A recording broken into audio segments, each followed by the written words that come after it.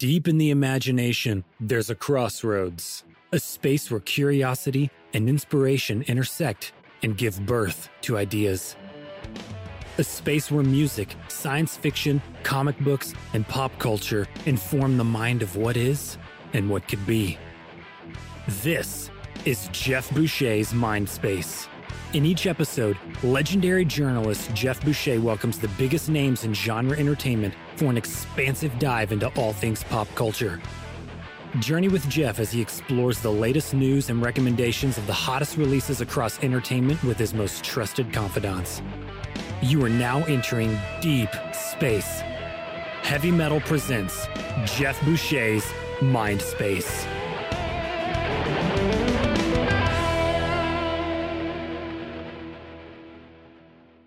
Welcome to Mindspace. This is Jeff Boucher and Evan. How are you? Good, Jeff. How are you? I'm doing well, Evan Kopp. It's good to see you again. It's good to see you. Happy Halloween as it just passed. Thank you very much. Happy Halloween to you and happy Election Day. Yes. Actually, you're correct. When this episode airs, it will be Election Day. Now, we have a great guest today. His name's Ken Janssens. He has done many things, TV shows. He just released his first film that he wrote, and he's been writing comics for Virus Comics under Heavy Metal. Yeah, I'm looking forward to the conversation. Let me tell you, this is a guy that's got a library card. I know that. He's got a library card because he knows his books, he knows his literature, and he knows his history. Definitely, yeah. He's going to be a very fun guest. I'm excited to see you guys, talk about basically everything because you guys have a lot in common, and sure, looking forward to it. But before we get to the interview, there's a little bit of news we want to discuss, which is sadly the passing of a great film actor, which was Sean Connery. Yeah, Sean Connery, one of the titans, the titan figures of cinema, especially big blockbuster cinema. The James Bond franchise, which began with Dr. No back in 1963, became the template that would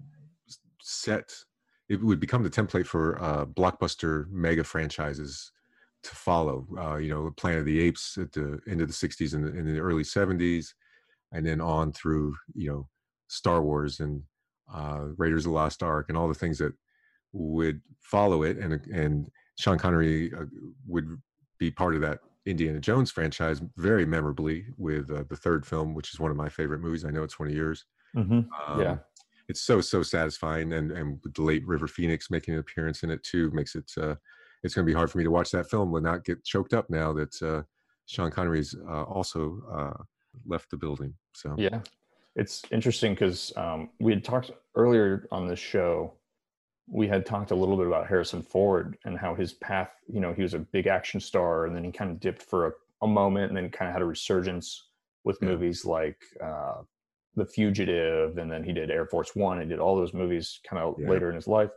It's interesting because Sean Connery had the same sort of path. He was James Bond, and he did all these other action movies, and then he kind of dipped for a minute, and he came back in his older years, and he did movies like League of Extraordinary Gentlemen, The Untouchables, Last Crusade, Hunt for Red October.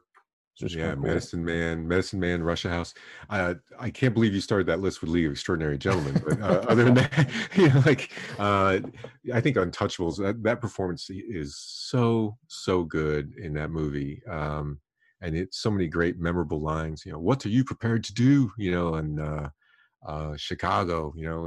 That's the Chicago way, and there's just so many great moments in that film, the great Brian De Palma film. And Sean Connery's I really like some of his lesser known films. The Molly Maguires is a really great film. Him and Richard Harris, and it's about miners, sort of a government agent infiltrating a group of radical miners who've been doing anti-company terrorism essentially. It's a really offbeat film. And really, really well done, directed by Martin Ritt, who did a lot of labor movies. He also directed Norma Ray. And that's one I really like. And I love Robin and Marion. I had an encounter with Sean Connery at the Oscars. That sounds ominous or strange, but it was very, very fleeting. But for me, very, very memorable. I was at the show, and my job, I was writing for the LA Times at the time, and I was in charge of writing the color story that day, which was just, not so much about who won, but about moments at the show and things that the audience couldn't see by watching it on TV, things that I could, write about that would make them feel like they had a different experience than just watching the broadcast. Like a behind the scenes-esque look at it. Yeah, exactly. And so I spent very little time in my seat, because if you're in your seat, you're watching the show. So I would go and, I probably sat in my seat maybe 10 minutes of the entire night. So I would just hang out in the lobby, hang out by the bar, hang out outside on the balcony where people smoke cigarettes, and just keep talking to people that I recognized from because they were famous or because they were in the industry and I was covering it.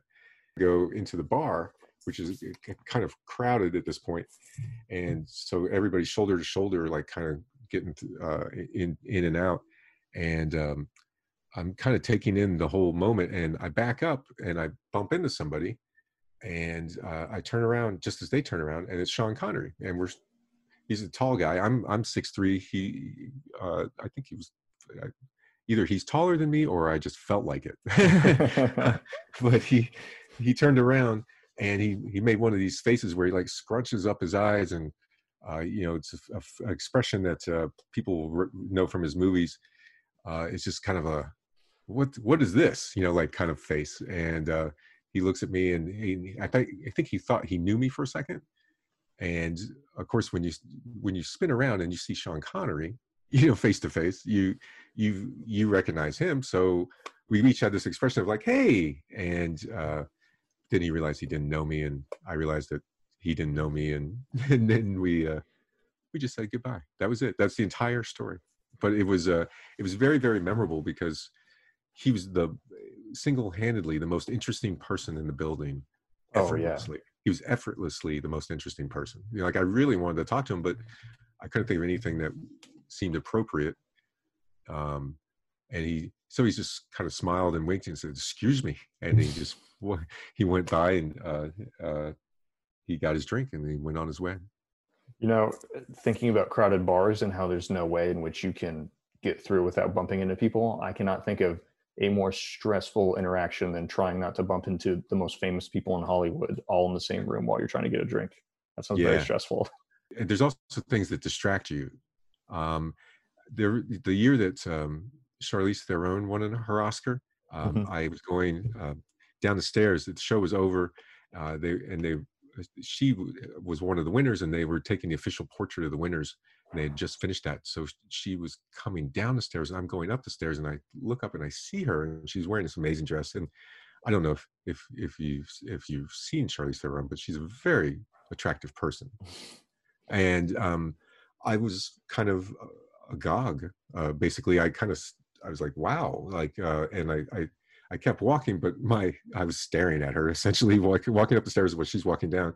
And then I hear this kind of cracking sound, sort of, and I look down, I realize that I bumped into Sofia Coppola. I've knocked her down, and I'm starting to walk on her because I'm staring at Charlize Theron so much. And I picked her up and apologized. It's so embarrassing. It was like one of the most embarrassing moments of my life. Oh my gosh. Man, so that's how attractive Charlize Theron is that I'm basically walking on Sofia Coppola. She's like, "Please stop. Hello. Hi. Stop." I was like, "Oh, I'm so sorry. Allow me to help you up." And oh, nice Oscar. I love your work. Yeah. And I'm like, "Have you seen Charlize Theron? She's right there." You don't know. Maybe she was also looking at her and she bumped into you too. You never know. I like the way that you came up with that. I'm going to stick with that. I think that's really good. But it's and just so people know, I didn't hear a cracking sound. I didn't injure her, but it was a little embarrassing. But. Oh man, well that's funny. Well, those are great stories. Maybe we can get Sophia on the show sometime so you can give her an official apology. I would love to have Sofia Coppola on the show, and also Charlize Theron. If you're out there, just call. That's great. Well, we have Ken waiting in the other room.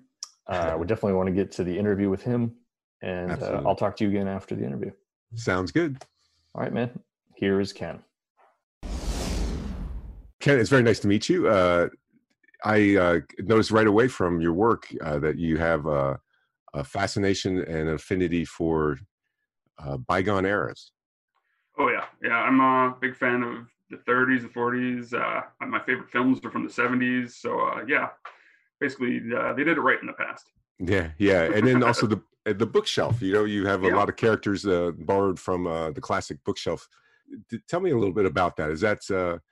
Is that merely because it's public domain, or is it go beyond that? Well, it goes a bit beyond that. I think the Yeah. first things I started getting published were from a pulp perspective. There's a guy named Tommy Hancock who has Pro Se Press, and he was starting pulp magazines back in, I think it was 2010. And he was looking for some writers, and I came on. I think it was one of the first few, and yeah, started writing some stuff for him. Usually, most of them were stuff series that I created, but then I got onto other stuff from Airship 27, did stuff for the Moon Man, who's in 1930s, kind of like a Robin Hood type character, except he wears a big fishbowl on his head, kind of like Mysterio from Marvel Comics. Sure. Yeah, and wrote some other stuff, but usually the pulp, regardless of what day and age it is, would harken back to those old pulps in the 20s and 30s, the Doc Savages and stuff like that. Yeah, it's such a great era. It's such a great, has such a great tonality to it. I love the look of it, and the that era, the pulp era, and there was a hint of danger to it that you didn't really have in comics as much at that point. There was a sort of a sexual energy and kind of a level of peril that seemed to go beyond the comics. Well, actually, in that time, the 30s and 40s, there was some stuff in comic books that was yeah. pretty risque that you'd be surprised. And then, of course, they clamped down on that in the 50s with Joe McCarthy, and then the Seduction of the Innocent, and then they like put a stamp on it. Okay, you can't have anything that's not PG for sure. Yeah. But yeah, comics and pulp back then were pretty edgy, violent. There was a sexiness to it that got stamped out after a while. But yeah, Sure. The great thing about the 30s, I think, is it seems still modern, yet there's not much technology, right? So you can't get saved by your cell phone. You can't get saved by whatever. You're just walking around with your gun, and hopefully that's enough. Yeah, it seems like that last time when you could be in fiction, at least the last time when you have characters that really seem like borrowed from the Old West or from European traditions. It's like where the modern met the past almost. Yeah. It feels like to us, and also the great aesthetics. Yeah, and cowboys and outlaws, even if maybe they got killed off, but if they didn't and they lived to a ripe old age, they were still around. So Right. You still had a connection to this past that was just Wild West. But now you're in cities and going to cocktail parties and doing all this stuff, and so it's got both worlds, and it's hanging on to both of them as it makes that transition. Yeah, like you're like Wyatt Earp, right? Like in Los Angeles. Yeah. What was that Bruce Willis movie? Sunset. Sunset, I think it was. Yeah. Is it? I think that was the second big movie he made, which it went Blind Date, which was the Blake Edwards movie. Then he did Sunset as Wyatt Earp, and then he did Die Hard. Yeah, Blind Date is I believe it's the only movie I've ever been thrown out of. Yeah, what'd you do? I saw it in the movie theater when I was I must have been, when was that? Like 85, 86? 86, 87, something like 86, that. 87, yeah. Right. I was in a movie theater in South Florida. I grew up down in Broward County, Florida. Okay. And it turns out when you put those Michelob bottles on the floor, if it's slope seating, it just rolls right down to the front of the theater. And yeah, I had the same thing happen to me. I went to a cheap theater and watched this movie called Small Soldiers back in early 2000, I think. And the same thing happened. We snuck in some beer, and then oops, one fell over, and then it just systematically went down row after row after row after row. The relentless sound. It's a relentless sound. Yeah. I still don't know how that movie ends, by the way, Blind Date. So it's kind of funny. I got thrown out in like 86, 87, and I've yet to make it back to that film. So yeah, I don't think it was worth really going back to tell you the truth. Yeah. It is sort of fascinating to think of people like Wyatt Earp, and for our listeners that don't know, I mean, I'm not immersed in the history.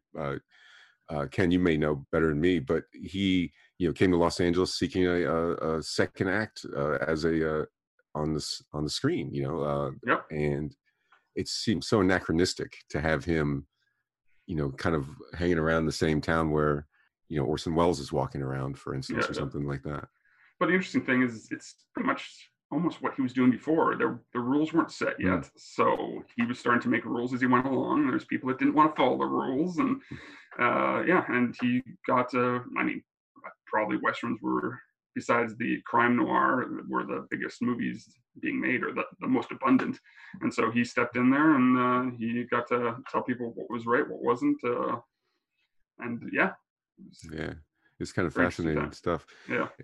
And for when you go back to the bookshelf, and what would be the first project where you kind of did that, or that where that would apply, where you went back and took a character from literature or from history, and kind of put them in a new story setting?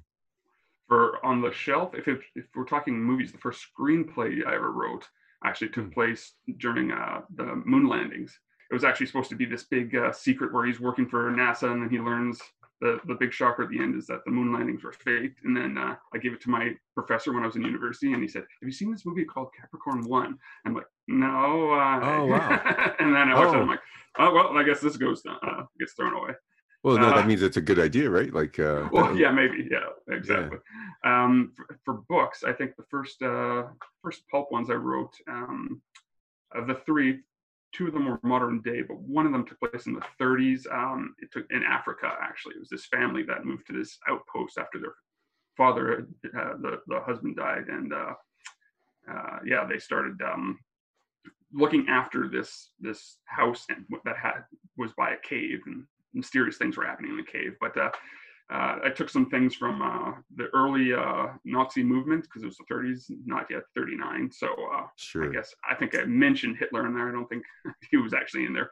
But I always like to, take from history if I can, if it warrants that. Yeah, it adds like a real crackle to for me, and I think for a lot of people that like history or love history, that it adds like a real crackle of excitement when the fictional crosses over and brushes elbows with the history books, like seeing the third Raiders of the Lost Ark movie and having Hitler literally bump elbows with Indiana Jones. And it adds excitement to it. And I guess speaking of Hitler, I mean, he's had a big resurgence in pop culture. I think I guess he never really has gone away, which is speaks to a lot of how much he represents evil to a lot of people. It's kind of shorthand for evil. But sadly, also he's a hero to some people today, which is sad. Yeah, exactly. Obviously, then, and if any of those folks are listening, just leave right now. Like if you consider Hitler to be okay with you, come to the wrong place. Just move right along. But you think about him in Inglourious Bastards, for instance. I know Eli Roth, and I actually have talked to his parents once or twice, and they're very, very proud that their son's the guy that killed Hitler. Which is kind of a fun claim to fame, and probably gave a lot of existential, cathartic release to a lot of people in the Jewish community to watch Eli Roth take a Louisville Slugger to the head. Well, I guess actually.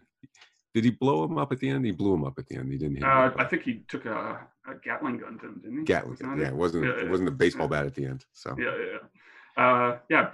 it's tricky to have the people from history in there, because if you don't do your research and you don't get it right, people are gonna pick at that instead of the story, which is unfortunate. Unless you go like all the way to Inglourious Bastards, where you're like, I'll just change it all. You can see blatantly what I'm doing. So now try to make some comments about it, because you're right and I don't care. It's interesting because if you wonder if, like, I don't think this would apply to Quentin's film, but you never know. But how much your movie audience thinks they've seen a true story. I mean, I don't think anybody thinks that one's true, but you never know. I don't know. I bet you there's a bunch of people who do. Yeah, I remember, I was a crime reporter for about 6 or 7 years for the LA Times. back in the 90s. And then I switched to do other stuff. I was at the paper for like 21 years, but 6 or 7 of it was covering, violent crime, and then also just random street mayhem and the general chaos of life that you do as a Metro reporter. And I remember meeting at least 3 people where over the years that for some random reason this conversation came up, but they all thought that Hannibal Lecter was a real person. Okay. They thought that Hannibal Lecter was as real as Ted Bundy or as, Speck or any of the rogues gallery of the serial killers. Yeah. That's interesting. I wonder, is it because they just don't have their fingers on the pulse of anything but their own lives, or it's just that how old were they? They were younger than they had all been, they were all alive when the film was made, I believe, because this would have been, because that film came out, I think in 91, 92, maybe. I'm not sure about that, but I would guess right around there. Yeah, 90 or 91, yeah. And this would have been in 98, 99. So obviously if I was talking to them, they should have known better, so to speak. But I think it had something to do either with the completeness of that portrayal or the fact that different actors have played it in a short period of time. And Brian Cox and Manhunter, and Manhunter, right? Exactly. And the Michael Mann movie, and then obviously with Sir Anthony Hopkins. But it kind of boggled my mind. I remember, like, do I try to talk this person out of this, or like? And I did in one case. I'm like, I think that's actually a movie. I think that's it's Jonathan Demme. It's based on a book, and they just were not having any of it. It might have something to do also just with the pervasiveness of serial killer lore, and that they all feel real and they all feel fictional because they're larger than life, I guess, or something. Yeah, I'd be happy. I'd be interested to find out if they thought like Michael Myers was real, or like Jason Voorhees, like other of these, like Norman Bates. Like, is that a real story about a guy in a motel? Like, you would wonder. Some people just have blind spots, I guess, for some things too. Maybe they just didn't know anything, but some people are just, that one thing just isn't their knowledge. Like I talked to my sister once, and I had written a Robin Hood miniseries for a comic book company a few years back. And I think she asked me, I also wrote a Sherlock Holmes miniseries for that same company a few years back. And she asked me if Sherlock Holmes was real. I'm like, what? Yeah. How do you think that's true? Right. Hopefully my sister is not listening. Sorry about sharing that story, but we just lost another listener. Thanks to Yep, there we go. All right. But so maybe it's just someone's blind spot, or they just don't have any desire to delve into things, or just don't have that filter where they can say, okay, that's fiction, that's not. Sure. And I guess Sherlock Holmes, maybe the name is so it's just in the air, like, is there a character that's had any more things done with it? I mean, I think that's the character that is the most property out there, whether it's books or comics or movies or TV, which is crazy to me. Like that's still the case. That Sherlock Holmes. I looked this up not long ago, actually, and you're exactly right. Is that while it's hard to pin down a number because film production occurs in so many different levels and so many different places, and what qualifies as theatrical and all this stuff, the long history of film is a little nebulous sometimes, but that Sherlock Holmes is generally accepted to be the character that has been portrayed the most often on screen in film, given the wide breadth of all the things I just said, which is kind of interesting to me. I think the other ones that are right up there are Dracula and Jesus Christ, who's not fictional. But as far as portrayals, Jesus Christ would be up there as well.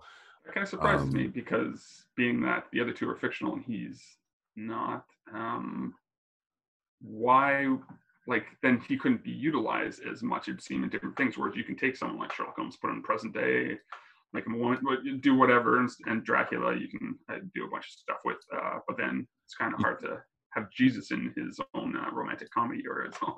Well, that's where you're wrong. Oh, really? Maybe not. Oh, no. There we just lost another listener, I think. But no, I think Jesus comes to people in many ways. Like, so like, you know, he can be portrayed in you know, a modern day setting. Right. I guess he doesn't have to be the lead or something like that. It could just be like in a 5 minute a dream sequence or a vignette or something. Yeah. Okay. I never thought of that. That's really interesting, actually. Yeah. Or he could just be portrayed in somebody's dream or somebody, you know, as well too. But as far as the lead, is what we were, kind of obviously kind of circling around. I came across an interesting thing. I was looking at the very earliest films made, you know, going back to like 1898, 1897-ish, thereabouts. And I wanted to find out, if I could, what the longest enduring film character is. Like, what characters had the longest representation on screen. And I think I got it. I think it's Santa Claus, because Santa Claus was in a film that is actually a British film, short film. It's called I think Santa Claus's Visit or something like that. I could dig it out. It's actually on YouTube, and it has some really landmark editing, you know, attributes to it. Although I'm not sure I could retrieve those off the top of my head what those are, but that you know, I mean, Santa Claus is going to be in another movie coming up this holiday season, and so I figure that's got to make Santa the most enduring film character. That would make sense. Yeah, is that the movie where he fights like trolls or something? No, you're thinking like Santa Claus versus the Martians or something. Oh, like maybe that's what I'm thinking of. Yeah, that's in the 50s. This is really?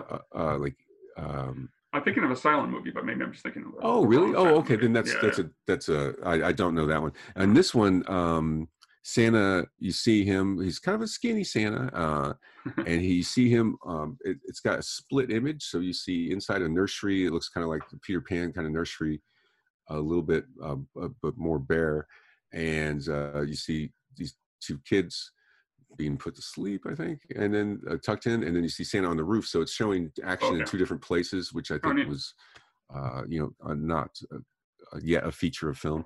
And then he goes down the chimney, and in a puff he ends up downstairs, and the kids are you know, I would be alarmed myself, you know, especially the way this Santa looks. He doesn't look like I would be alarmed. But anyway, and then he visits, and then that's about it. That's about the end. But it was British made, and at the time, movies had titles like "Horse Trots on a Summer Day." You know, so people are still getting used to it. They're still getting used to the whole thing. But it's sort of fascinating. And you know, you think about audiences. Then they say that audiences that saw like The Great Train Robbery, which is, you know, an early film that had some key innovative filmmaking, you know, techniques used at the time, state of the art. That when people were watching the film and the train would come toward the screen, they would duck out of the way. And it's so hard to imagine that now. It's so hard to put ourselves in the place of someone who's never seen a moving image on a screen. So I've seen some 3D movies in the theaters back when they were more popular, about 10 years ago. And occasionally I've gone, move to the side slightly. It's just like, what am I doing? There's something coming at me.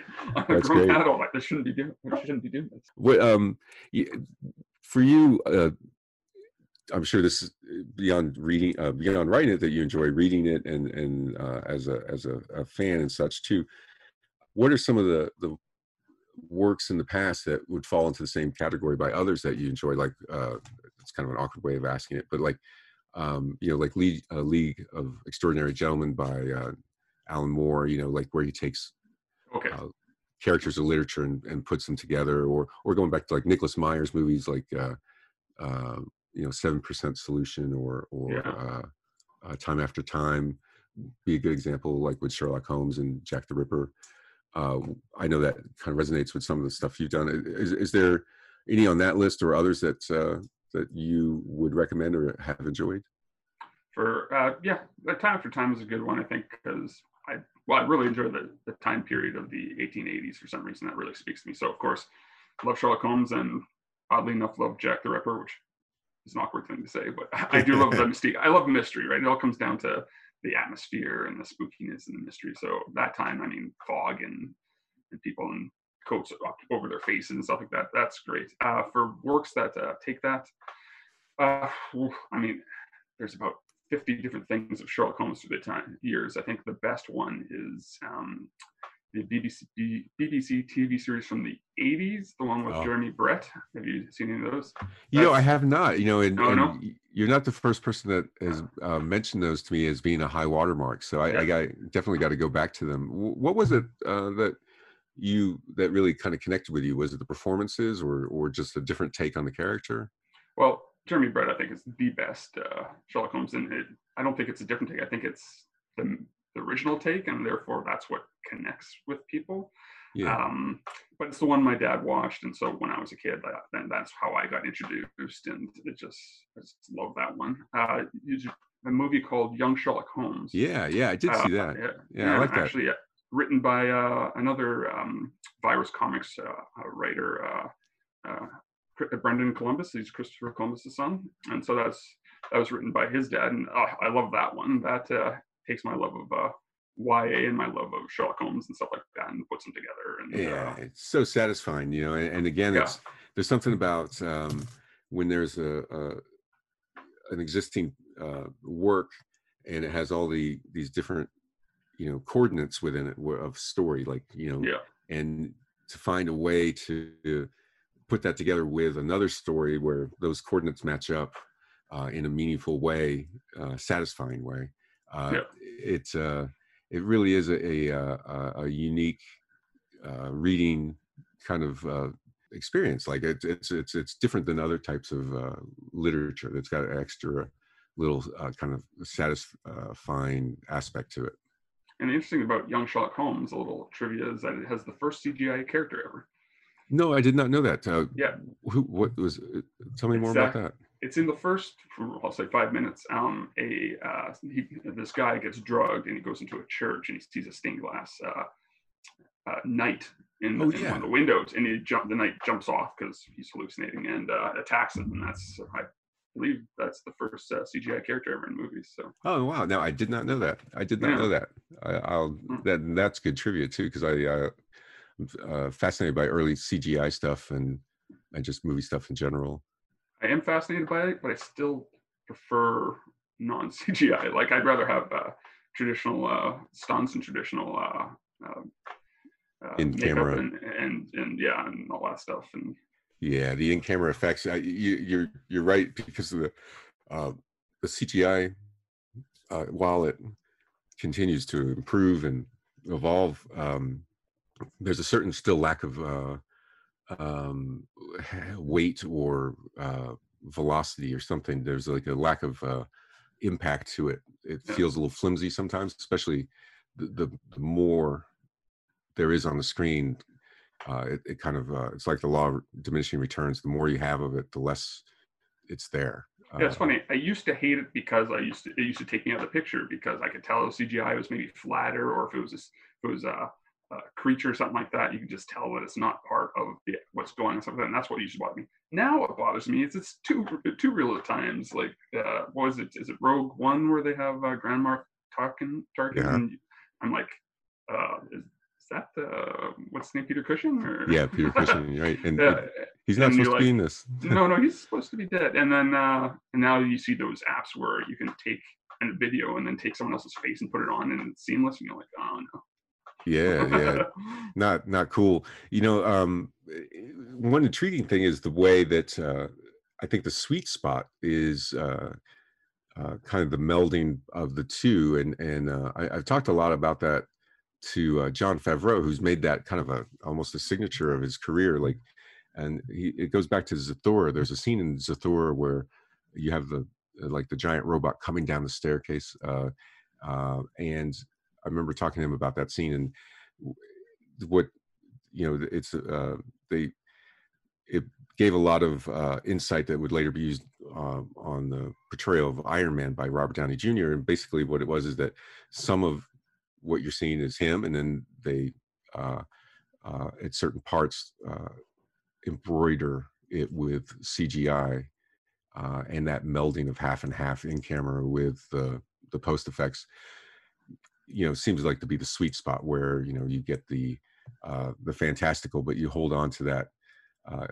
It still feels tethered to the real world, the physics of it, the impacts and things like that. But it definitely, it can get real hollow real fast, or real flat real fast, if people just kind of approach it like they're making a video game. Yeah, I think my favorite special CGI effects was Jurassic Park, and I was like, oh, okay, this looks real. This is going to be great. And then 20 years after, everything was not good. And then yeah. And it's funny how it can damn a movie, if it, like I went back to the original, speaking of Chris Columbus, went back to the original Harry Potter movie. Yeah. And just watching them when they get flung around while fighting the troll, it just looks so fake, and it just takes me out of the movie so much. Then there's the classic thing is, do you go back and fix it? Like George Lucas, for him, his Jedi films have been an unfinished canvas. I mean, he's treated it like a painting that he's still working on. Which I'm against. Gone back again and again. And, Spielberg did that a little bit too with like E.T., like he replaced the guns with walkie-talkies when they're chasing Elliot through the government guys. And he said later he regretted it. He said, he shouldn't have done it. He should have left it the way it was. Although I have a theory, and this is like, Ken, this is a very controversial thing I'm about to say. Like, there's a lot of people that are not going to like me when I say this. Some of them I know by name because they love this movie so much. But I think there are certain cases where you could go back and use CGI to embroider or to kind of enhance like a certain, especially weak component of an otherwise great film. Because to me, Jaws is a great movie, as everybody knows, but man, that shark's tough to watch, and it just takes me out of the movie every single time.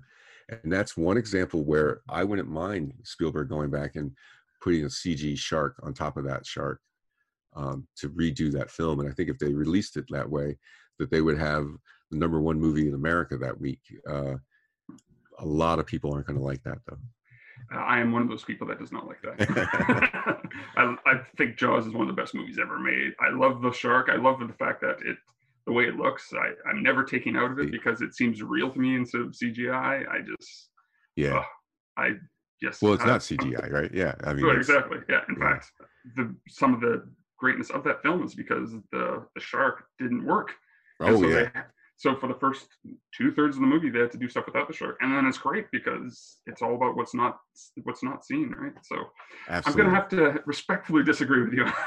Fair enough. You can even disrespectfully disagree. It's not a problem. Disrespectfully. But I think, and 100% agree with you. I mean, sometimes a challenge or a restriction brings out the best in an artist or a creator, and that's absolutely the case with Jaws, where young Steven Spielberg, when confronted with a mechanical shark that was good at sinking, it was better at sinking than it was at swimming, came up with the ingenuity that is Jaws, where, so what do? How about we get John Williams to come up with the single most recognizable piece of music in history? Yeah, because you can identify it in 3 notes. I don't know anything else you can name in 3 notes. And they just put the camera in the water, going wish wash, and play that music, and now you are the shark. And solutions like that, and keeping it hidden, and Ridley Scott doing the same thing with Alien. The less you see the alien, the scarier it is, because you fill it in with all your imagination, all the power of your dread and fear. Yeah, there's something more powerful than that. Exactly. I'd still CGI that fucking shark. It's the only one. There's nothing on film that I think is better than Shaw talking about going down in World War II, and absolutely, the sharks swirling around. Oh, I just love it. I could watch that scene 1,000 times.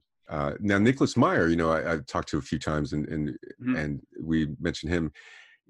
You said Shakespeare, and I have another Mr. Controversial today. I'm hitting a lot of controversy. I'm going to upset people with this one too. But now, I think that Star Trek: The Wrath of Khan, which was directed by Nicholas Meyer, is, if it's not the best Star Trek movie, it's the second best. I do love the J.J. Abrams, the first one, the reboot that he did. but I love Wrath of Khan. I mean, and that one came to me when I was 12 years old, and it has a special spot in my heart. However, Nicholas Meyer, he returned to the franchise and did Star Trek VI, which is called The Undiscovered Country. Now, Undiscovered Country is a term from Shakespeare. And, when Shakespeare said it, it didn't refer to the same thing that Nicholas Meyer referred to. Because when Nicholas, in that Star Trek VI, when they say, let's drink to the undiscovered country, the future, and it's a place of potential promise. Things go sideways, but that's not important now. But in Shakespeare, the undiscovered country is death. Yeah. So what the hell? Like why is Star Trek like screwing around with Shakespeare? Like, I mean, I asked Nicholas Myers, I'm like, what are you doing? That you can't just what? It's the title of the movie. Like, why? Yeah. It's Star Trek, death. That's what that means, And he's like, that was like his answer. He's like, Well, I mean, people use like terms from everything, including Shakespeare, and then other people hear how they used it and not how it was originally done, and then so now they're using it from other things. So just like grammar, it keeps changing the meaning of certain things. So it's true. Yeah, I mean, Stranger Things. Well, I guess that one actually does come true. I guess because in Hamlet, when he says to Horatio, "There's stranger things in heaven, earth, and dreamed up in your philosophy." I mean, there you go. You've got that. But I mean, anytime you can use Shakespeare phrases as titles, I'm okay with it. I don't care. I guess, but I mean, it's so specific, the undiscovered country, because it's a term that doesn't exist before Shakespeare. Yeah. Like I would assume as a phrase, like a cited phrase, and to put the title of the movie, I don't know. I think I just call bullshit on that. And I like Nicholas Meyer. I think I'm a fan, but I just don't get it. I think it's kind of funny. There's the interesting thing about how a film is about what happens to a person. They typically a film it tells a story about a person changing. Like there's a person at the beginning of the movie, and at the end of the movie, they've changed. They've gone to this 3-act experience that has led to some evolution or insight or what have you. But like TV, it's more about, here's a character that doesn't change, and now we're going to put them in different situations. Like do you think, I mean, that's kind of oversimplified, but there is some aspect to that is true. And I mean, it's changing TV, right? Before you have your Murder She Wrote and stuff like that, all your procedurals and all that stuff. So characters wouldn't change that much. I mean, maybe they would on a St. Elsewhere or something like that. But now, I mean, quote unquote, the golden age of television, or at least it started a while ago with Sopranos. Now you've got the changing, you've got the Breaking Bads where there's a clear change in character, and something like Ozark, which is doing that, and so I think it's changed. It's become this expanded 3-act structure for characters, and I mean, and really at the end of the day, that's what it is. You don't watch. Well, I don't watch movies because of plots. Right. Or at least I don't rewatch movies because of the plots. I might say, oh, that seems like an interesting plot, I'll watch that. But it's the characters, right? If you don't care about the characters, you don't care what they're going through, then you don't care. And you might as well be watching a video game sometimes. So, which I hear is a big sport now, people watching on YouTube. I'll never figure that one out. But we just lost 3 more. Just lost 3 more. Just right there. But no, I think that... and don't get me wrong, I like watching the older stuff. I'll watch a Rockford Files any day of the week, and I'll watch a Moonlighting episode, and just because, well, I love mystery and noir, but I can see where that would be very difficult. I mean, it's also very difficult in mainstream comics too, right? You have a character that's been around for 80 years and you still can't change them that much. Or if you do, you got to then put everything back in the box and give it to the next writer. And so, it's very difficult. But I mean, if you still have those interpersonal things, then that's why people read it. I wonder, is there any major comic book character now that has not died and come back? Yeah, I was thinking about that a while ago. I don't think there is any. Like, I mean, no. maybe like Firestorm or something like maybe. I think he died. don't know. I don't know. He's dead. I think I have the comic book where he died and then another guy came in. No, you're right. You're right. You're right. But it would have to be the C level or D level, someone that doesn't get used lots, like a Geoforce or someone like that, or someone from Power Pack. Or maybe, you know what, a female character that there may be, like, has Lois Lane ever died? You know, like I don't know. It depends if you're talking about those 50s and 60s comic book where every second one was Lois Lane has died, or Jimmy Olsen's life. Now he's an otter or whatever. My favorite is when it says an imaginary story. Superman dies, and it's an imaginary story. And Alan Moore pointed out, aren't they all? All imaginary stories. They all are. Like, this one's especially imaginary. Like, that's hysterical to me. In hindsight, like, so basically you're just saying this is a story that doesn't count when I'm done. But none of them do. Like, no. But there's a continuity thing that, I'm even a victim of it. That if it's in continuity, then for some reason you feel it's important, and when it's not, then you can just not read that. And I mean, some of the better stories are the ones that aren't in continuity for sure. Yeah, in fact, I would say that most of them, the best stories in comics, are non-continuity. But I would agree. Yeah, I would agree. The best the graphic novels, But there's something about the importance of continuity that keeps people in those realms more than the side realms, which is interesting. Yeah, you know, and when you're in the story as a reader or as an audience, and you're taking it in, it's like you're getting all this information and it's lining up, and almost like you're putting dominoes in a row. And if anything doesn't fit, or if it's if it's contradictory, or it seems to not track, it's like a pebble in your shoe as the audience member, and so we notice it. So I think that probably leads to, if continuity matters enough that we notice it when it's wrong, then of course we're going to notice it when it's ignored, so it kind of undermines almost that contract with the audience, that these things I'm telling you matter. That's for me, is like when you watch a TV series and like they get a new showrunner, a new season, they come in and like it's like pickup sticks. They like, and here they throw it up in the air and they land. It's like, okay, all the characters' motivations have changed, their personalities have changed, nothing matters anymore. And that's just like, it's so frustrating for me, because then it's like, well, look, if you don't care about all the stuff that you said, why should I care about it? Like, if it doesn't matter to you, why it suddenly matters less to me? That's that. And that's contract. why most TV shows should probably not last more than like 6 seasons, because you start treading water, you get new people in that start changing the things that were core at the beginning, but in their mind, that wasn't the core thing. And so I don't know if you watch any of the Walking Deads, but there's the spinoff Fear the Walking Dead, which in season, I want to say 3, a new showrunner came in, or I think it was maybe 2 showrunners, and they just said, okay, everything off the table, we'll keep this character and this character, and bring in a whole whack of new characters, and now it's an entirely new show. I'm like, I started watching because it's just a kind of a disconnect. It's distressing. Don't get me wrong, some of the characters brought in I find really interesting, but it's still a rupture. There was a break. It's just like, maybe just end this show and start a new one. The scares of the Walking Dead, or whatever you want to call it.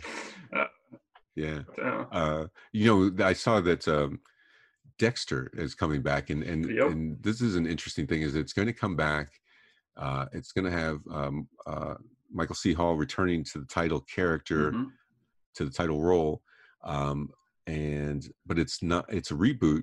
So they're going to, it's a reboot. So, and I don't know what that necessarily, how that's going to manifest. Cause I mean so essentially they're going to set aside some chunk of mythology. They may not even address it. I don't know if it's going to be like a prequel, or is anyone else coming back? Like, I'm specifically talking about one person that shouldn't be coming back. I don't want to spoil it for anyone, but if you've seen the end. Yeah, no, I know what you mean. And I don't know. It's early days on it, and it's intriguing to watch. So when you have an actor return to a role, but they don't bring back the continuity with them, that's kind of interesting. I think that happened with Sean Connery. Obviously, I mean, James Bond continuity. James Bond doesn't really matter. Like for some reason, I think that's the first character where people are like, it's just about he's in this world and what happens to him, and it doesn't matter. Yeah. There's no year to year kind of thing. And that's kind of like the TV show thing we're talking about. That one isn't serialized. It's almost, okay, the last one didn't happen. This is a new adventure. He hasn't changed. He didn't have a wife before. Yeah, it's like the honeymooners. Like, you know, like, haven't you had this argument before? It doesn't matter. We're starting new. Everything's new today. Yeah. So that'll be interesting. I liked Dexter, especially the first couple seasons. Yeah, I think up to season 4, then it started to go downhill. But yeah, I think it was. Yeah, you're kind. I think it sure did. And I'm intriguing. I find it intriguing to find out what they leave in and what they leave out. And how they do that and how they communicate it. You know, that's kind of something that will be interesting. There used to be these real hard fixed walls between things, like, you know, when they were doing the like the Henry Cavill Superman was when they were making Man of Steel, you know, Christopher Nolan, who was a producer on it, you know, was adamant that Superman not be on television in any of the DC stuff or pop up anywhere during that time, just to not have a competing version of the mythology, and that made sense to people at the time. And then, but you look at it now and you have, you know, like you have a screen version of the Flash and a television version of a big screen version, a small screen version, and then they meet version, and then so it's really kind of that multi-dimensional alternate reality concepts that used to be almost unique to comic books, almost unique. And also unique to DC Comics for the longest time. Yeah, you know, well, I mean, Marvel had a little bit like Squadron Supreme and stuff like that, but it was more making fun of DC. That wasn't really it wasn't part of their true like representation. But yeah, you're right. DC with Earth 1 and Earth 2 and all that. I think they got smart though. They realized what was the defining miniseries in their entire oeuvre, and that would be Crisis on Infinite Earths, and that would be multiple work. And they're like, listen, why don't we just grab onto this? So now, if you want to watch the TV, you can watch the TV. You want to go see the money and the spectacle of the movies, you can go see that. And you could even sometimes intertwine them if you want by saying they've crossed over worlds, and that's fine, but they're usually separate. So I think they were smart in doing that. But then, like all things, if they just keep going and going, they'll find a way to make it all muddied. And well, the problem is that you lose consequence. Like if you get to the version, like if every time you do a Superman movie, you say it's a new version of Superman on a new planet and anything goes, which it's potentially fine, because that's what that's one of the reasons the graphic novels are so satisfying. You know, there's Batman graphic novels I've read that I love that have nothing to do with any other Batman story, and it feels like you don't know when they are, and I don't mind that. But if you keep doing that, then it leads to stunt sort of drama where people are killed off, or you destroy everybody. It's one of the reasons that What If was a great Marvel series, is because it would take these Marvel stories and then veer left into doom and destruction. You get to see everybody get killed again.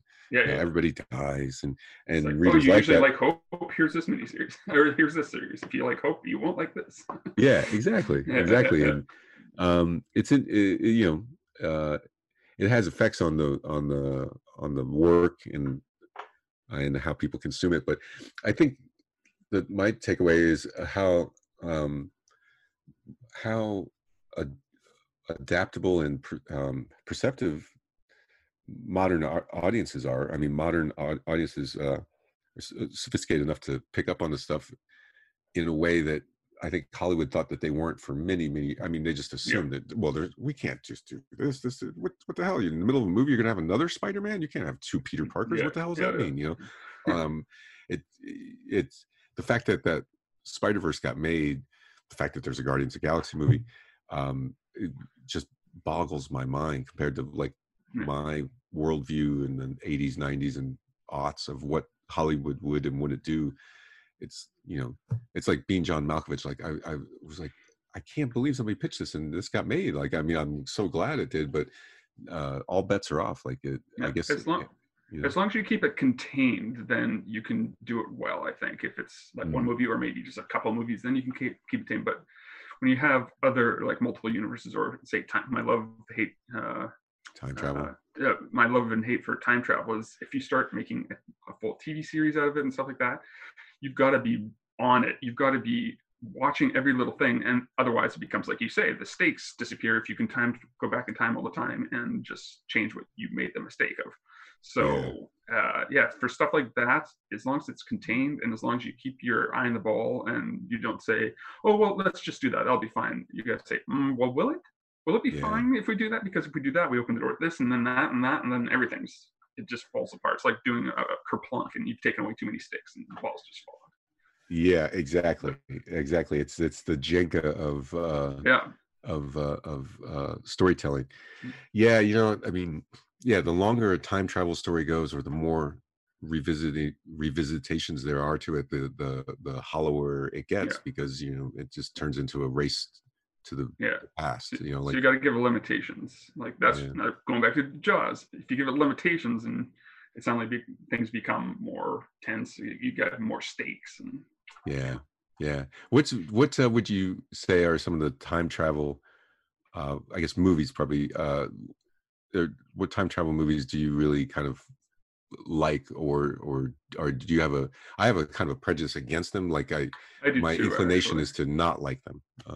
I do too, but then I keep coming back to time travel because I said, I've got the love hate. What I like the most, Time After Time is good. I like because there's only really one thing of time travel in there, which is nice. And of course, Jack the Ripper, and love that. Sure. TV shows, there's that Stephen King one, 11/22/63. That was, the book was better than the show, but that was good. Yeah. But like you say, time travel, I have problems with a lot of the stuff that's out there because I don't think it's done right in my mind. But then anyone that reads anything of mine that has it in there or something, they're like, well, he's doing it wrong. It should be this way. It should be. And so, it's personal preference, I guess. Yeah. I mean, like for me, I really didn't like when Superman flew around the earth and turned back time. I 100% agree. 100% agree. That's kind of why when everyone says how great the Superman movies were, I'm like, we love Christopher Reeve, but have you watched the first and the second one? The turning around the earth, that wouldn't work because the world would just destroy. And then that second movie, I watched that when I was an adult, and that is not a good movie. Yeah. The Donner Cut's interesting. It's an unfinished project, but it's worth watching. There's one scene in it that is taken from an audition that Christopher Reeve did with Margot Kidder, and they are in costume, but the costume, like his glasses, he has like Atticus Finch glasses on, and they look a little more like the Fleischer Superman and Lois. It's a little bit more of a throwback. It's worth it just for that. Okay, all right. I'm not much for alternate cuts, but I'll check them out. Well, and what it is, it's taken to chunks put together, and it goes from footage from Superman to footage from Superman 2 to footage from auditions and stuff, but it tracks the original vision of what Donner was going to do. Okay. So it's kind of a Frankenstein when you look at it, but it's got some artifacts in it that are worthwhile. But time travel, like Terminator, the first one. Right there, I'll give you that. That's a great movie. I love that. That delivers and it holds up. Except for the eye and the mirror, the bad special effects, and that unfortunately takes you out of the movie for a second. But the rest of it's fantastic. All right, let's get James Cameron on the phone. I want to hear you tell exactly. That. I want to hear that conversation. Yeah. And then I really like not Fifth Element. That's not a time travel movie. I like 12 Monkeys. The 12 Monkeys. Yeah, Terry Gilliam. Yeah, I like that one a lot. And Looper as a kind of an ancillary. Looper, I like a lot of it, but there's a couple things that bother me in that. But it pushes for the most part, it pushes it a little too far. And the two leads are great. So yeah, and once again, it all comes back to Bruce Willis and his blind date. Yeah. It's time travel. Like that'd be great if in 12 Monkeys, if he's in the airport and then he sees the blind date guy, like version of Bruce Willis. And then my beer bottle goes rolling through the movie. Then we'd be perfect. Well, a friend of mine, he's a film critic here in Winnipeg for 101.5 FM, James Borsa, and he was watching Stakeout the other day. Do you remember the Emilio Estevez, Richard Dreyfuss? No, Emilio Estevez and Richard Dreyfuss. Yeah. I'm not sure what I was thinking of. Yeah, that's right. And they're out on the stakeout and they're bored. So to pass the time, they do trivia. And he's telling me about this. And one of the trivia things, Emilio Estevez's character starts listing off quotes from Jaws. And then Richard Dreyfuss is like, I don't know what you're talking about. That's great. Yeah, so when you have callbacks like that, I always find that funny with one actor with a callback to one of his other movies. But yeah. It's a bad hat, Harry. Some bad hat, Harry. Bryan Singer got his production company from that line in Jaws. Is that Singer's company? Yeah. Is it? Okay. Yeah. All right. Yeah, that's great. Bad hat, Harry. And then it's all that movie said, it just echoes and resonates. But I really do think it's the most identifiable piece of music in history. Like, I can't think of anything that you can name faster. Probably not faster, but I mean, John Williams has so many great things. You can go from Jaws to Star Wars to any Superman, pool to in the world. Indiana Jones. Yeah. Any swimming pool in the world, you go, and everybody knows what that is. Oh yeah, for sure. Yeah. I just love that. I just think that's great. I mean, simple, so therefore it works, and just it's one of the amazing things of that movie. Yeah, the music that he did was so great for so many movies. As you say. Well, it's fantastic. Well, what a treat to talk to you. It's tell me about something you have coming up that you're very excited about. Very excited about. Just this week, the theatrical premiere of the movie I created and wrote the screenplay with the director B.J. Burrow. The Return came out, and I got to get all masked up in the socially distanced theater and go see it's a theatrical premiere. It had been in a few virtual film fest before that. It won Best Film at the H.P. Lovecraft Film Festival and was nominated for Best Screenplay at the Horrible Imaginings Film Fest. So it's done pretty well. It's also got nominated for Best Actress there for Echo Anderson, who's amazing in the movie. So yeah, really excited about that. It starts off as a regular horror haunted house movie, but then there's a lot of twists in it and stuff like that. We got a budget, $250,000 budget, but we stretched it. People are saying it looks like 10 times that stretch. So, really excited about that. Let's see, I have one comic book series right now called Hindsight coming out from Virus Comics. Heavy Metal is one of their comic imprints. That has time travel, like we're talking about, but of course I limit it, and it's really more part of the conceit than it is part of story. The actual traveling as part of the thing. It's really just two investigations. One's someone goes back in time to try to figure out the Whitechapel murders, who Jack the Ripper was, armed with all the theories and the new evidence and everything from the last 130 years. But at the same time, there's a corrupt cop in present day who ran into him before he went, and then he's has his own investigation trying to figure out who this guy is and what his secrets are. So it's these two different storylines that excuse me, that go through there. Yeah. I have a novel coming. My second novel comes out at the beginning of 2021. And I'm working on a web series right now. So that's all fantastic. The things I got going on right now. And then the novel, the second novel, can you tell us the title of that one, or is that still under wraps? That one's called With a Twist. It's about this cocktail waitress at a pub who starts going out with one of the guests that was there, and then he disappears. And then with zero investigation skills whatsoever, she tries to figure out what happened to him. And so it's just this woman who has the gift for gab, who just stumbles through an investigation and tries her best and uses her talking skills to get through it and eventually figure out what happened. Wow, that sounds good. That puts the pub in publication. I like that. That's great. I'm curious, what's the waitress's name? Just so I can. I love knowing characters' names. Tamara Hughes. Nice. It's Yeah. got a nice ring to it. That sounds good. Yeah. And that's early next year. Yes, that should be 2021. Probably it's probably supposed to come out in January, but of course, in COVID land, who knows what gets pushed back. Yeah. That's what happened with our movie. I mean, we're supposed to be going to all the film festivals right now, and then the brakes get thrown on, and so got to adapt. But yeah, well, it sounds like the reception to it is great, and it sounds like it's got big things ahead of it, and that you sound like a guy that is right on time, so to speak. Here's hoping. Yeah, sorry. It's a thing I try to do. I don't know why. We lost another 5 listeners right there. Yeah, that's right. But well, Ken, thank you so much for joining us today. I hope thanks for having me. Yeah, it was a treat to have you, and we may have like a panel discussion about time travel. I have friends with strong opinions about it. Maybe we'll get everybody together and we'll do one of these, and we'll try to debate it. I think that would be a lot of fun. And if I don't win, I'll just go back in time and that's right, change it. Anytime you want to have me on, talk about movies, horror movies, stuff like that, I'm more than happy to come back. Sounds great. Well, thanks again, man. Thank you very much. All right, take care. Bye. It was very fun to hear you and Ken talk. He's a great guy.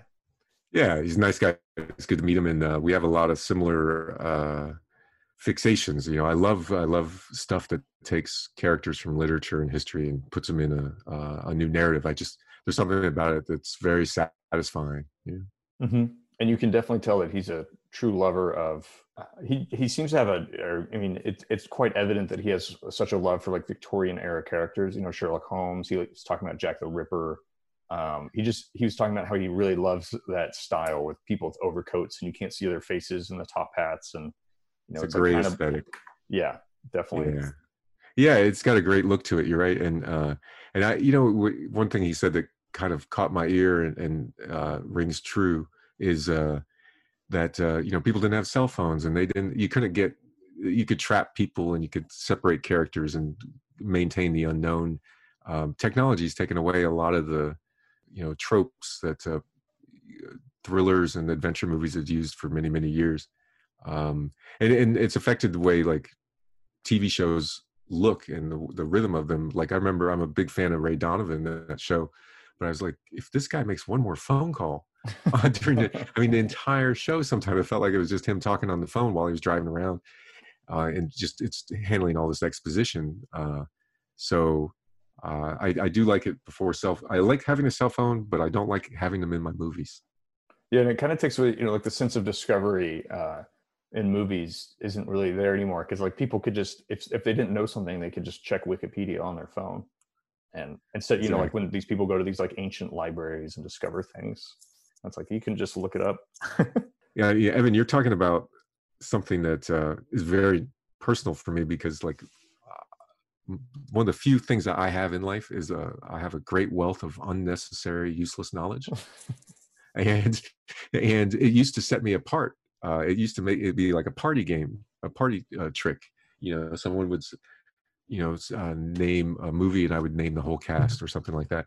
And now it's just not nearly as impressive because, Wikipedia is right there. It's the bane of my existence. It's made me less unique. Yeah, that's very true. It's just like when people, it's like riddles. Like back in the day, you could tell someone a riddle and you would never know the answer unless they told you it or unless you found it out. But now, if you told me a riddle, I could type the exact riddle in my phone and know the answer in 10 seconds. It's a good point. It really would take the suspense out of the whole riddle of the Sphinx. Like if in one of the challenges is answer the riddle of the Sphinx, and if you could just check your phone, it's not that hard. It's really not that hard at all. Or if Bilbo Baggins had service down there in that cave, right. he's just looking up all the answers to these riddles. Yeah, or if Indiana Jones is like texting his dad, no, don't take the book. Stuff like that. Yeah, that's funny. But yeah, so you and Ken, he's great. He has that new movie that just came out called The Return. It's kind of doing the film festival circuits right now. Definitely check that out wherever you can find it. And then he's got his book comic book series with Virus called Hindsight. So we'll definitely check that out as well. Yeah. And we'll hopefully have him on again for one of our panels Absolutely. or, something in the future. For sure. That sounds great. So I'm curious, what did you think of, I know that you wanted to talk about Mandalorian. What did you think? Oh yeah, man. Mandalorian back season 2 on Disney Plus. And it came in with a bang. This is the year of the sandworm. I don't know if you've noticed that, but Tremors just came out with a new movie. We got Dune on the way, and then the new episode of Star Wars just came out with a giant sandworm. It's a very popular character this year. Yeah. The worm's the way to go. It's all about the worm. Someone's going to do a Lair of the White Worm remake probably at some point. But with the Mandalorian, That's a deep cut. Thank you very much. Thank you very much. With Mandalorian, it's so much fun looking at the things that they're drawing on, be it Sergio Leone westerns or something like Tremors or Dune with the worm, or their own mythology, because this is the biggest cameo, the biggest callback to the Star Wars film franchises. Can we say who's in it? Has there been enough time? Can we have a spoiler here? I'll just say, for anybody that hasn't seen it yet and doesn't want it spoiled, go ahead and skip ahead, probably, let's say 5 minutes to be safe. And we'll give you a couple of seconds to do so. Yes. But leaning into the fans, which the fans have wanted probably since the death of this character in the 80s, is the return of what we believe to be Boba Fett, which is very exciting. Boba Fett holds a special place in the heart of Star Wars fans, especially Star Wars fans of a certain age, like me, because they released that action figure before the movie came out, and no one knew who Boba Fett was. You could buy it, but you didn't know anything about him. And talk about smart. That was really, really clever. And it created this mystique about him. And he looks great. Joe Johnston, the director of Captain America First Avenger. He also did Jurassic Park 3. And he also did that Wolfman movie with Benicio del Toro. I just watched it the other day. It was very good. Oh, yeah? Yeah, it's movie's underrated. I don't know why it got such hate when it came out. But he's the guy that designed Boba Fett. He was part of the design team for Empire Strikes Back, and he's the one that sort of I believe was one of the designers, principal architects of it. That's very cool. It's funny that so many people have attached to a character that I think literally has 3 lines in the whole original trilogy, probably. Something like that. Yeah, it's true. And my biggest grief with Star Wars is the way he dies is like something out of a Looney Tunes cartoon. It's the worst. It is the worst. It's that we should do a thing on the worst screen deaths in film history, because that and Captain Kirk, those are the first 2 that spring to mind. The fact that Boba Fett gets, it ends with a belch. That's how we're going to dispatch this guy, is like a giant sandy belch. Yeah, exactly. And then and Captain Kirk is, as I'm on the record saying, he falls off a scaffold. It's a workman's comp claim. It's not a death scene.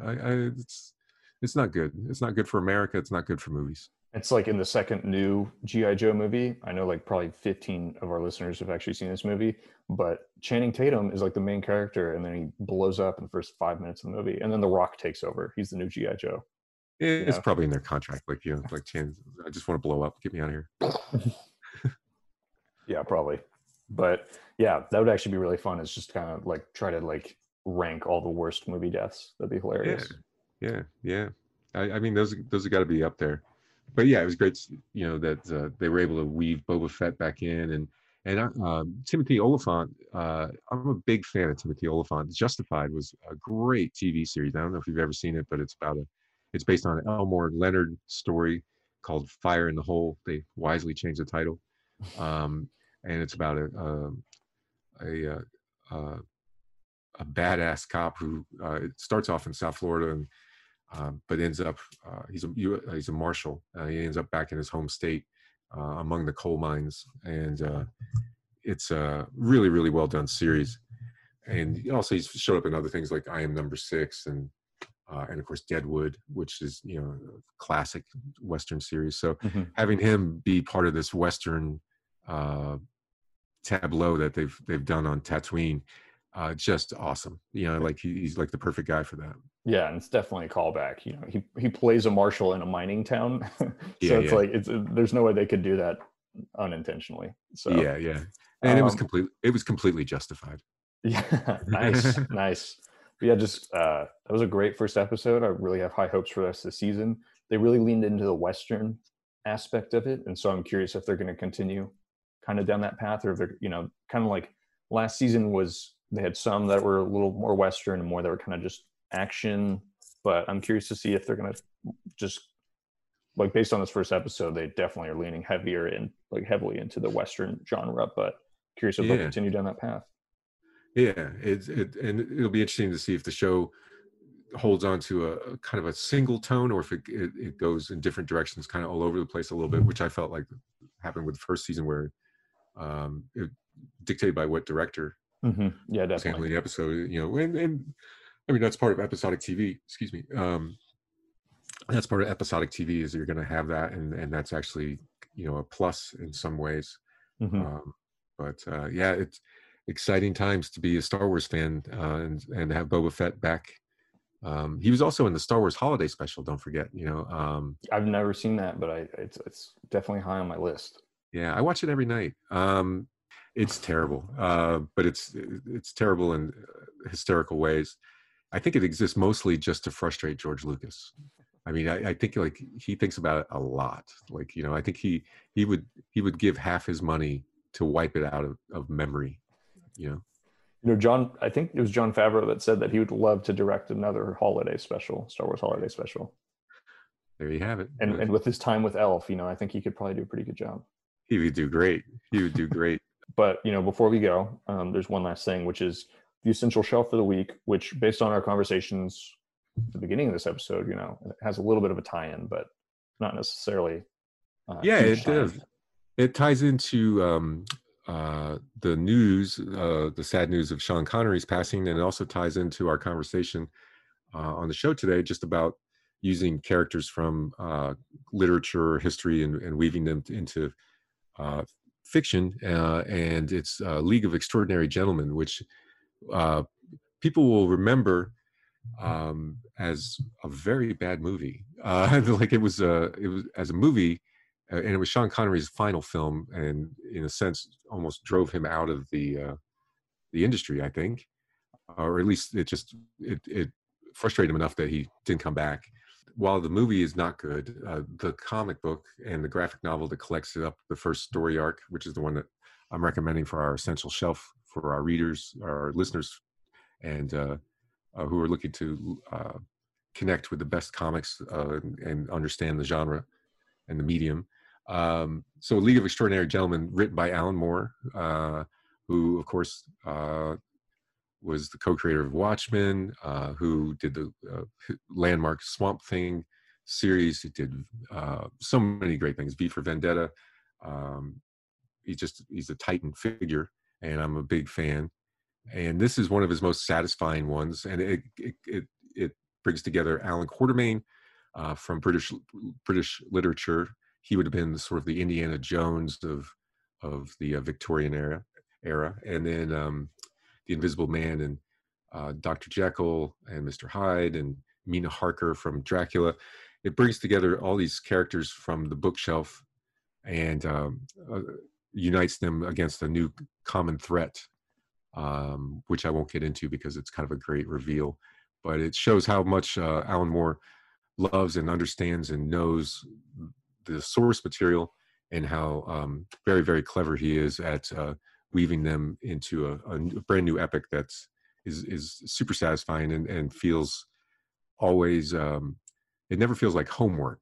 It feels like a fresh new take. So that's the recommendation. And Kevin O'Neill's the artist, perfectly suited for the material. And also I really like the interstitial materials that are presented with the story's central narrative. Just like in Watchmen, which had police reports and book excerpts and psychology, appraisals stuck in between the chapters of the story. League of Extraordinary Gentlemen often has like materials from that era, like advertising. There are very funny ads that are appropriate to that time, and so that stuff's kind of fun and makes it even more immersive. And he would stay with the series. Alan Moore, he would revisit it multiple times, and like later sequences of the story have like James Bond, for instance, shows up. Yeah, because it's the Heroes of England, and it goes forward in time and eventually gets to the point where you meet 007. So it has another connection to our topic and conversations today. But that's the one that I would add to the shelf this week. And I think you're going to really like reading this one if you haven't already. Yeah, no, I'm actually looking forward to it because, I've never read the graphic novel. I've only seen the movie. And so it can only go up from here, I'm assuming. Yeah. One question about it. How is he able to get his hands on so many of these characters? Are they in the public domain or? Yeah, they're public domain. That's why, if you look at the history of film, the character that's been portrayed the most as a lead character in film, I think we talked about this once. It was Sherlock Holmes, and Santa Claus. You had mentioned that too, Ken. How Santa Claus was like the earliest. Santa Claus is the earliest, and then Sherlock Holmes is the most frequent. Yeah, the most revisited for sure. Which kind of surprised me at this point. You think I would have thought maybe Dracula. Because it seems to me that Dracula has more opportunity to go in different directions than Sherlock Holmes, perhaps. But those characters are both public domain, so that's why people revisit them all the time. Same like Hercules, anything that's is more than 100 years old, typically is going to be public domain. There's some exceptions, Peter Pan has some limitations on it because of the arrangement of the funding for that hospital that it supports and things like that. But generally, yeah, the characters of the bookshelf are free for people to grab and use as they will. Well, it's very cool. I'm definitely going to check that out this week. And to our listeners, definitely check out some of Ken's work. Check out The League of Extraordinary Gentlemen by Alan Moore and Kevin O'Neill. Is that who you said the artist was? Kevin O'Neill. And then get ready for the next episode of Mandalorian this Friday. Sounds good. All right. Well, Jeff, unless you have anything else, that's the end of the episode. No, just thanks for another great week, and sad to see Sean Connery go.